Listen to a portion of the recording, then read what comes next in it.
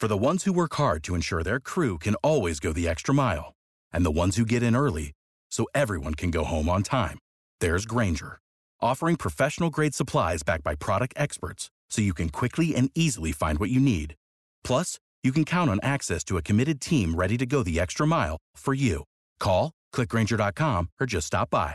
Grainger, for the ones who get it done.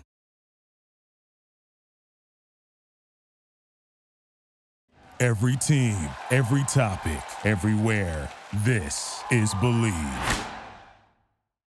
It's Monday. Do you know where your Diamond Dogs are in the Southeastern Conference standings? Let's talk about it here in the Dawghouse on the Believe Network. I'm your host, David Murray, and it's another Monday morning. Now, normally we have our overreaction time to start out the new week, but the reactions from the weekend were so positive for Mississippi State. Let's just not overreact. Let's just enjoy it. And then get back to work as the Bulldogs have more games to play starting Tuesday night with a rematch against those Rebels and a road trip to Missouri. But let's go over the weekend first because it was huge in Mississippi State's 2022 season picture and more so the case in the postseason picture. You know the basics by now. Mississippi State took the series from Ole Miss, sixth straight series victory in 7 years. 2020 was banged for COVID reasons. So they've proven at least twice now that they can win without Jake Mangum. They can win without Jordan Westberg and Justin Foscue. They can win without Connor Pilkington and Ethan Small. They can win without Tanner Allen and Rowdy Jordan. They can just plain win over the Rebels about any way possible. And by the way, you can still check our story posted on Sunday. I'm sorry. I probably overplayed this angle, but it was just too irresistible to talk about the, let's just say, the physical change between the two teams. Okay, how many times over recent years have you heard opponents and even some Mississippi State fans mocking our team as being a bunch of little guys? You know, good athletes, but kind of smallish compared to their rivals, particularly, and maybe not a whole lot of home run punch. Of course, the stats don't really bear that out. State certainly won their series using whatever tools they had available, whether it was athleticism, occasional power. Thank you, Luke Alexander, and Elijah McNamee, and quite a few other guys. Oh, Tanner Allen last year also. But Mississippi State won just with a well-balanced offensive approach those years. Well, this year it was something of a role reversal because those big, bad Rebels aren't quite so big and certainly not nearly so bad. Well, in one sense, not so bad. As in recent years, the Bulldogs have definitely taken a change for the larger. When you have some hosses in your lineup like Brad Cumbas, Kellen Clark, R.J. Yeager, Hunter Hines, et al., you got some bulk in the Diamond Dog order. Well, that bulk showed up at the plate as Mississippi State slugged the ball out of Oxford. Yes, Ole Miss had one more home run total. Mississippi State made their 8 home runs count for more and 2 victories. And yes, I know. Going back to Thursday night, you can say that if you handle one relatively routine fielding play, the defense was shifted, but the ball came right to the infielder, didn't make a clean play on a very difficult short hop, first inning of the game, extends the inning. Of course, it was also extended by some strike zone non-calls, and Ole Miss gets the 3-run shot, which turned out to be the margin they needed for the rest of the game.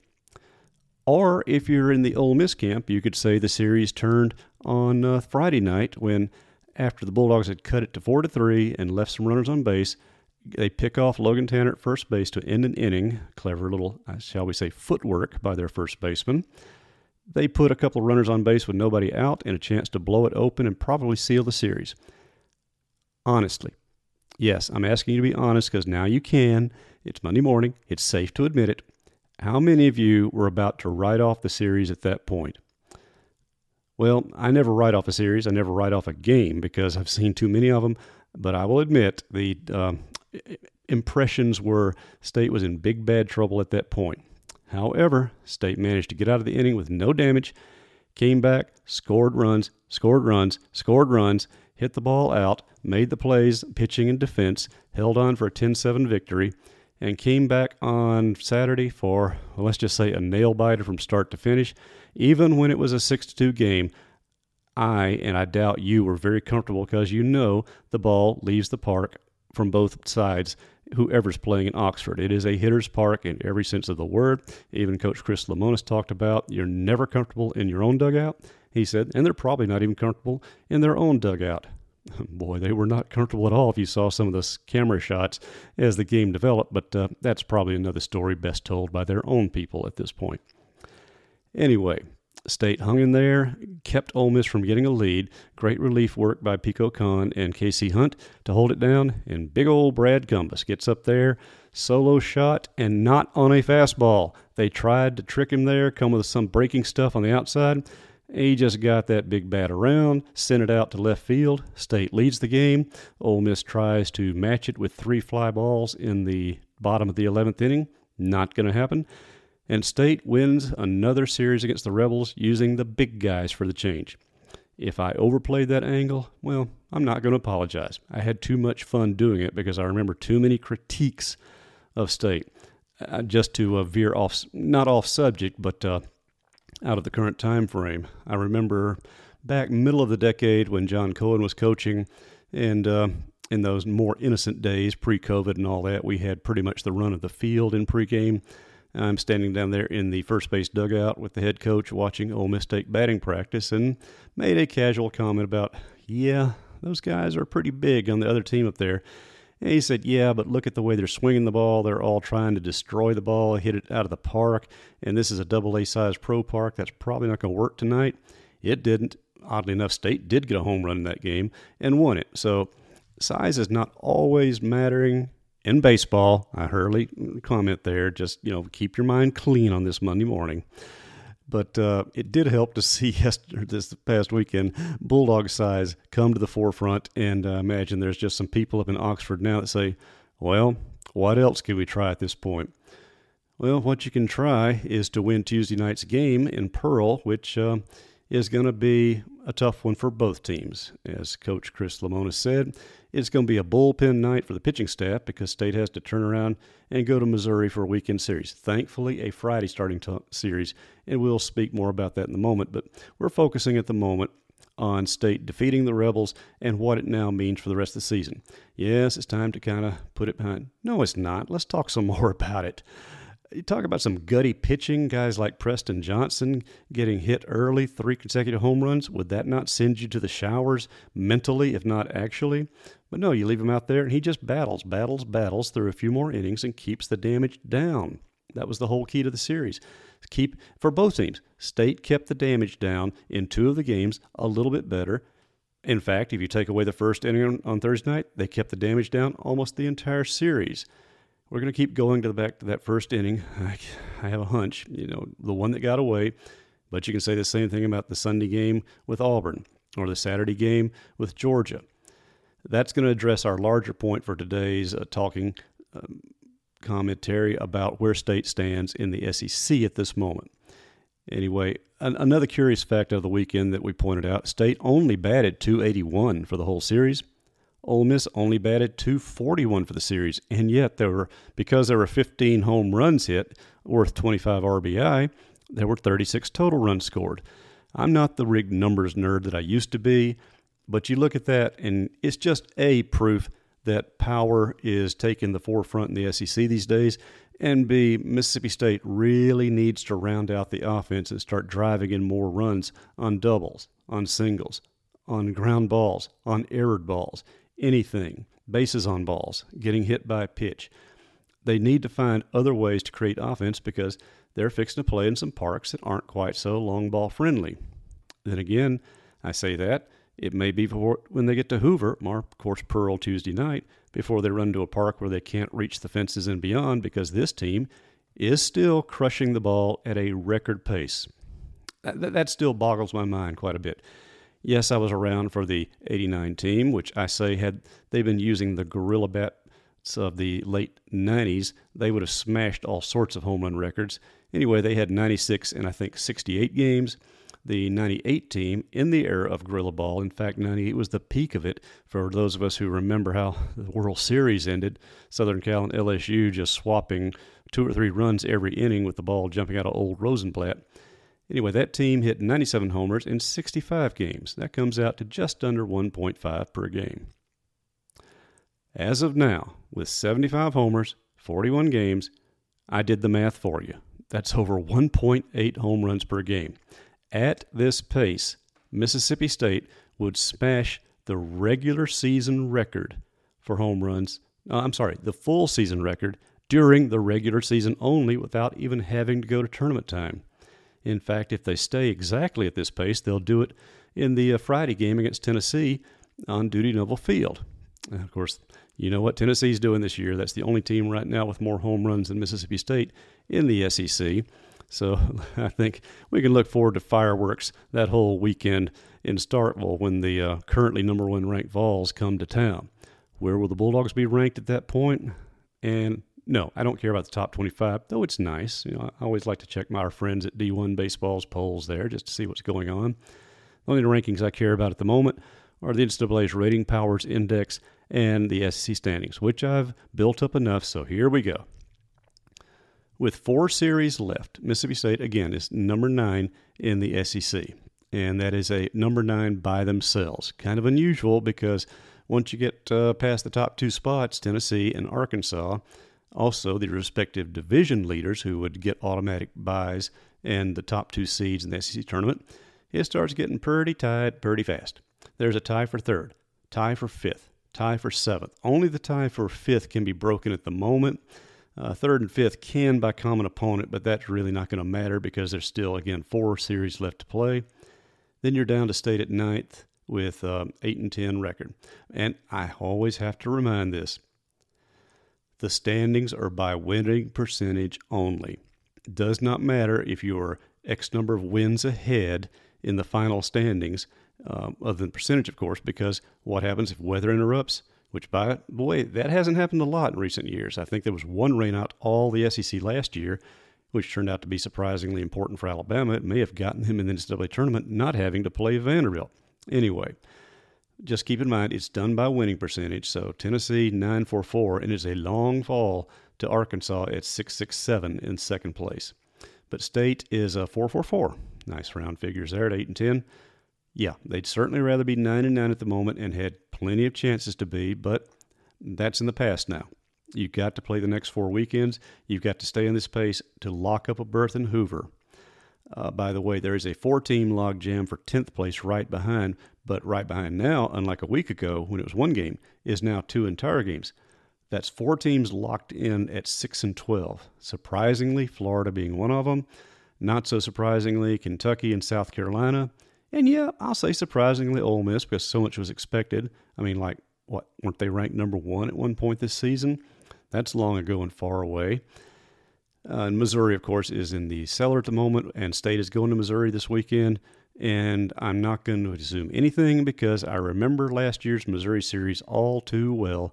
That was the weekend that cost Mississippi State a shot at the SEC regular season championship. In the long run, I'd much rather have that national championship they won, but at the time it seemed like a pretty stinging deal to let the league trophy get away by losing to the worst team in the conference. Well, Missouri again looks like the worst team in the conference, 5-13, but they've managed to scratch out a win here or there against some pretty good teams, so State can't take it for granted.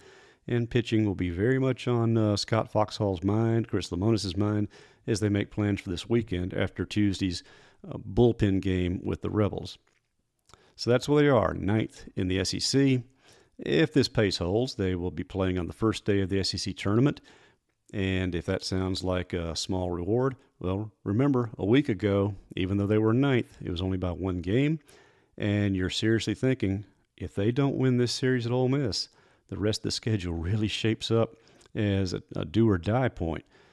They won it. They've got a couple of games margin to work with right now. You want to maintain it. You want to build it. You want to expand that margin in coming weeks, and Missouri is a great opportunity to do it because State also has to play Florida here at home, another 6-12 team, but you know the Gators have a lot more talent than any team should be at 10th place at this point. They're going to Texas A&M, which pulled off a win or 2 against Alabama, and the showdown with Tennessee coming in later. All right. Showdown may be stretching the point a little bit, but that's okay. We'll have fun when that time comes. So as the SEC Tournament chase, they're in better shape than a week ago. They're far from locked in, but you'd love to have at least a little bit of cushion to work with as you go into the next 4 series. Last week I ran the collective SEC records of the teams. I have not done that yet, probably do it midweek, but it's not quite so important at this point now. That's just how key the Ole Miss series was. They had to win that series to really put themselves, because again, if you lose that series, heaven forbid you get swept in that series, you're probably looking at a season with no postseason baseball. I mean, not even Hoover at this point. So that was a very valuable series for the Dogs to pull off, and they did it in dramatic fashion, which I think will do nothing but build confidence. Okay, it'd be nice to have just blown them out and just reminded them who their Diamond Daddy is. I came up with that line a couple of years ago when Jake Mangum finished his career against the Rebels in Oxford on Mother's Day. Sometimes I really need to back off a little bit on the caffeine. Anyway, you want to be in better shape than that, but at the same time, you're feeling so much more positive about yourself and that you're going to miss the Out of Hoover Club, 2 teams. But who will it be? Well, is it going to be anybody's surprise if it's the Rebels? Looking at the remaining schedules, let's see. They have Arkansas at Arkansas, and that's not going to be a happy hog team because they let a game get away this week and dropped them further behind Tennessee. In fact, with 12 games remaining, they're going to have to really go on a run, and Tennessee's going to have to really start falling apart for the Razor Swine to have a chance of winning the SEC. So I think they're going to have to set their sights on winning the West and locking up a national seeding if possible. The rest of the Rebel schedule, Missouri, okay, but that's at home, and they should be in good shape, that one. At LSU, yes, LSU is tied for 5th. I'm still just not sold on the Tigers at this point, nor A&M for that matter, who Mississippi State also plays. So the schedules are really just about equal the rest of the way for 2 wins. And again, that's how important it was for State to win the series, because their matchup with Ole Miss the rest of the way was just about equal. So State had to beat them head-to-head, get that tiebreak if necessary. Better than that, start building some momentum, and they did it the hard way. Even the Thursday loss, they know they were probably one defensive play, possibly one strike, and certainly one swing away from taking that game and going on and sweeping the series. So instead of looking at it with regret for that, you look at it as they gutted out a win on Saturday after playing a game that they probably controlled a little more than it looked like in the final score in the mid-game. But that was so key. I look back on Hunter Logan Tanner's getting out. I mentioned it as a possible turning point for Ole Miss. I still want to look at what R.J. Yeager did and think, now that's a turning point for a whole series there, and combine it with what guys like Hunter Hines did as well. So now can State rely on power at Missouri? Well, it depends on what the wind's doing. It's a reachable park. But again, they just need to expand the offensive repertoire and start getting more doubles. That's why, oddly enough, State's number 2 in the SEC in home runs, but down the list a good bit in slugging percentage, which factors in other extra base hits. Lamonis would like to start getting some of those. I think State has 2 triples all season.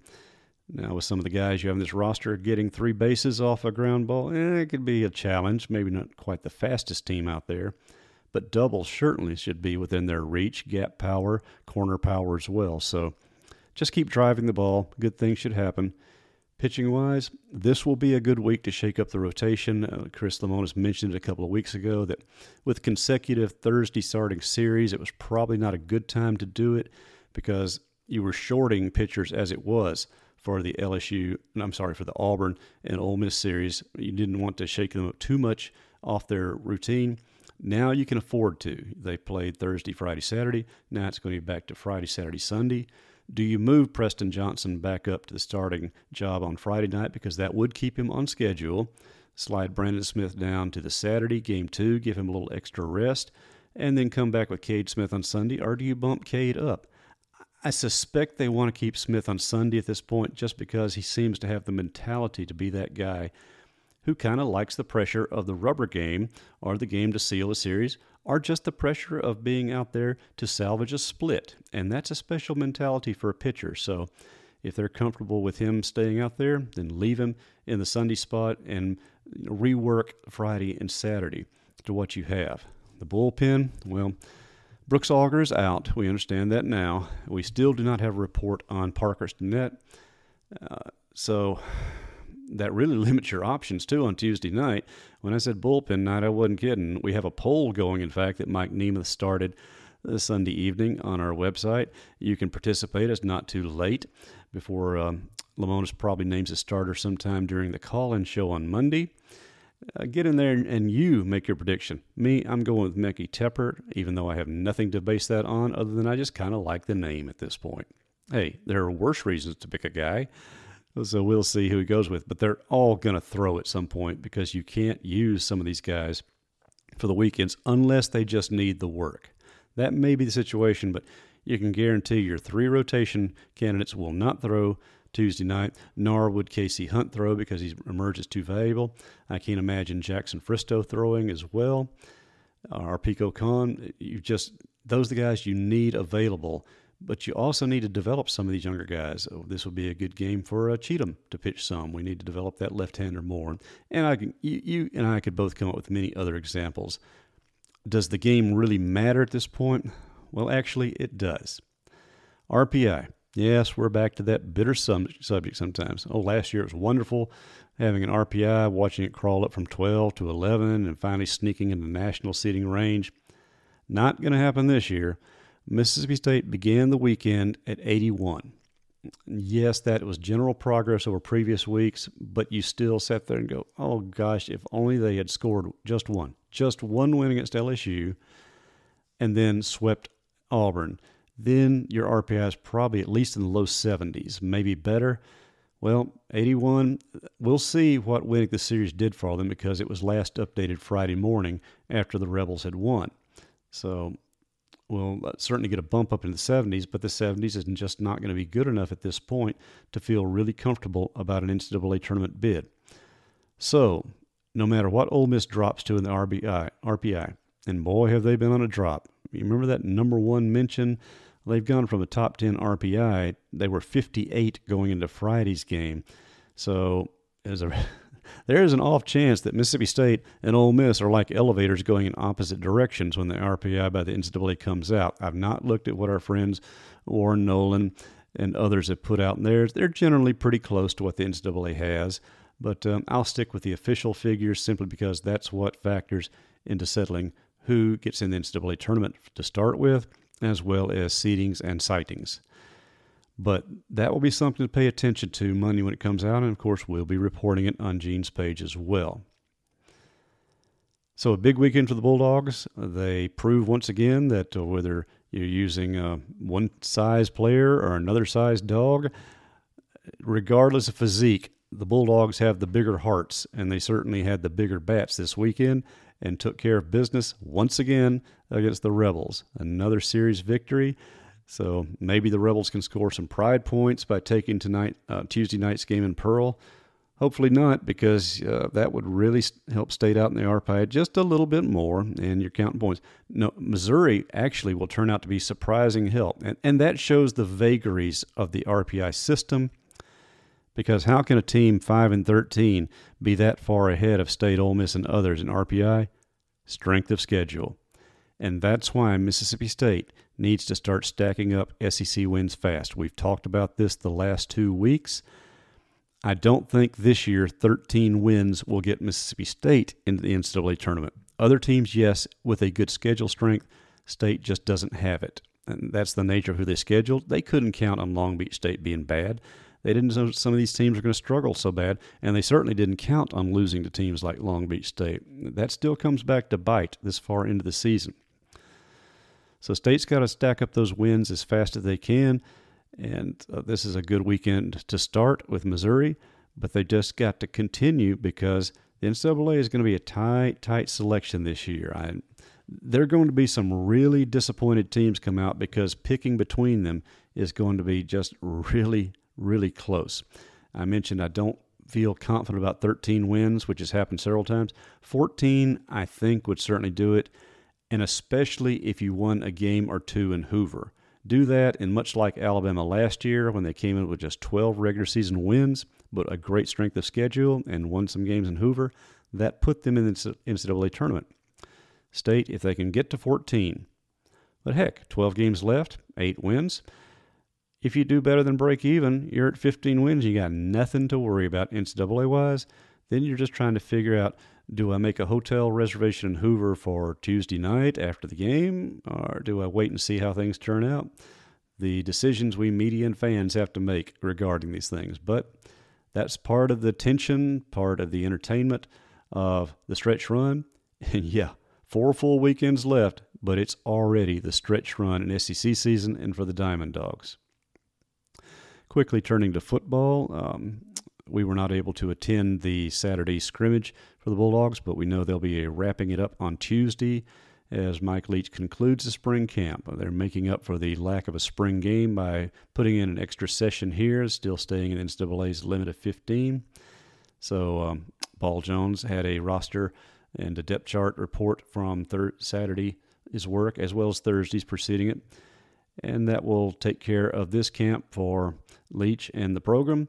We understand that State picked up a cornerback commitment in the transfer portal from Florida State. Well, that's a position that you certainly could use some good news. Too bad that he wasn't around for spring training because he could get a jump in there and Coach Zach Arnett's defensive style. But he's got summer to work out with the rest of the Dogs on his own. Then come August, jump into that mix and provide some more depth at the cornerback position and the secondary in general. So we'll be talking post-spring wrap-up later this week, evaluating what Leach has to say, what he doesn't have to say, what the assistants and players talk about, and try to find, were there any real questions answered during spring camp? I think so at several areas, particularly offensive line, but we'll get more into that this week. For now, it's a Monday morning. The Diamond Dogs are still kings of Mississippi baseball as far as the SEC is concerned. And life is good for the Bulldogs again because all the tension we had last week seems to have evaporated away. Although we hope the Diamond Dogs themselves keep a little bit of that edge going, not so much about the rival, but they've got to stay sharp because there's no room for messing up and dropping a series at Missouri this year. Take care of business, and we can start taking care of our plans for the SEC tournament and the postseason as well. That's our Dawghouse report for this Monday morning. We thank you for listening here on the Believe Network. I'm your host, David Murray, and look forward to talking to you later on in the week. Until then, thanks for talking, thanks for listening, and just thanks for being a part of Bulldog Country. Without the ones like you, who work tirelessly to keep things running, everything would suddenly stop. Hospitals, factories, schools, and power plants, they all depend on you. No matter the weather, emergency, or time of day, you're the ones who get it done. At Grainger, we're here for you with professional-grade industrial supplies. Count on real-time product availability and fast delivery. Call, click Grainger.com, or just stop by. Grainger, for the ones who get it done.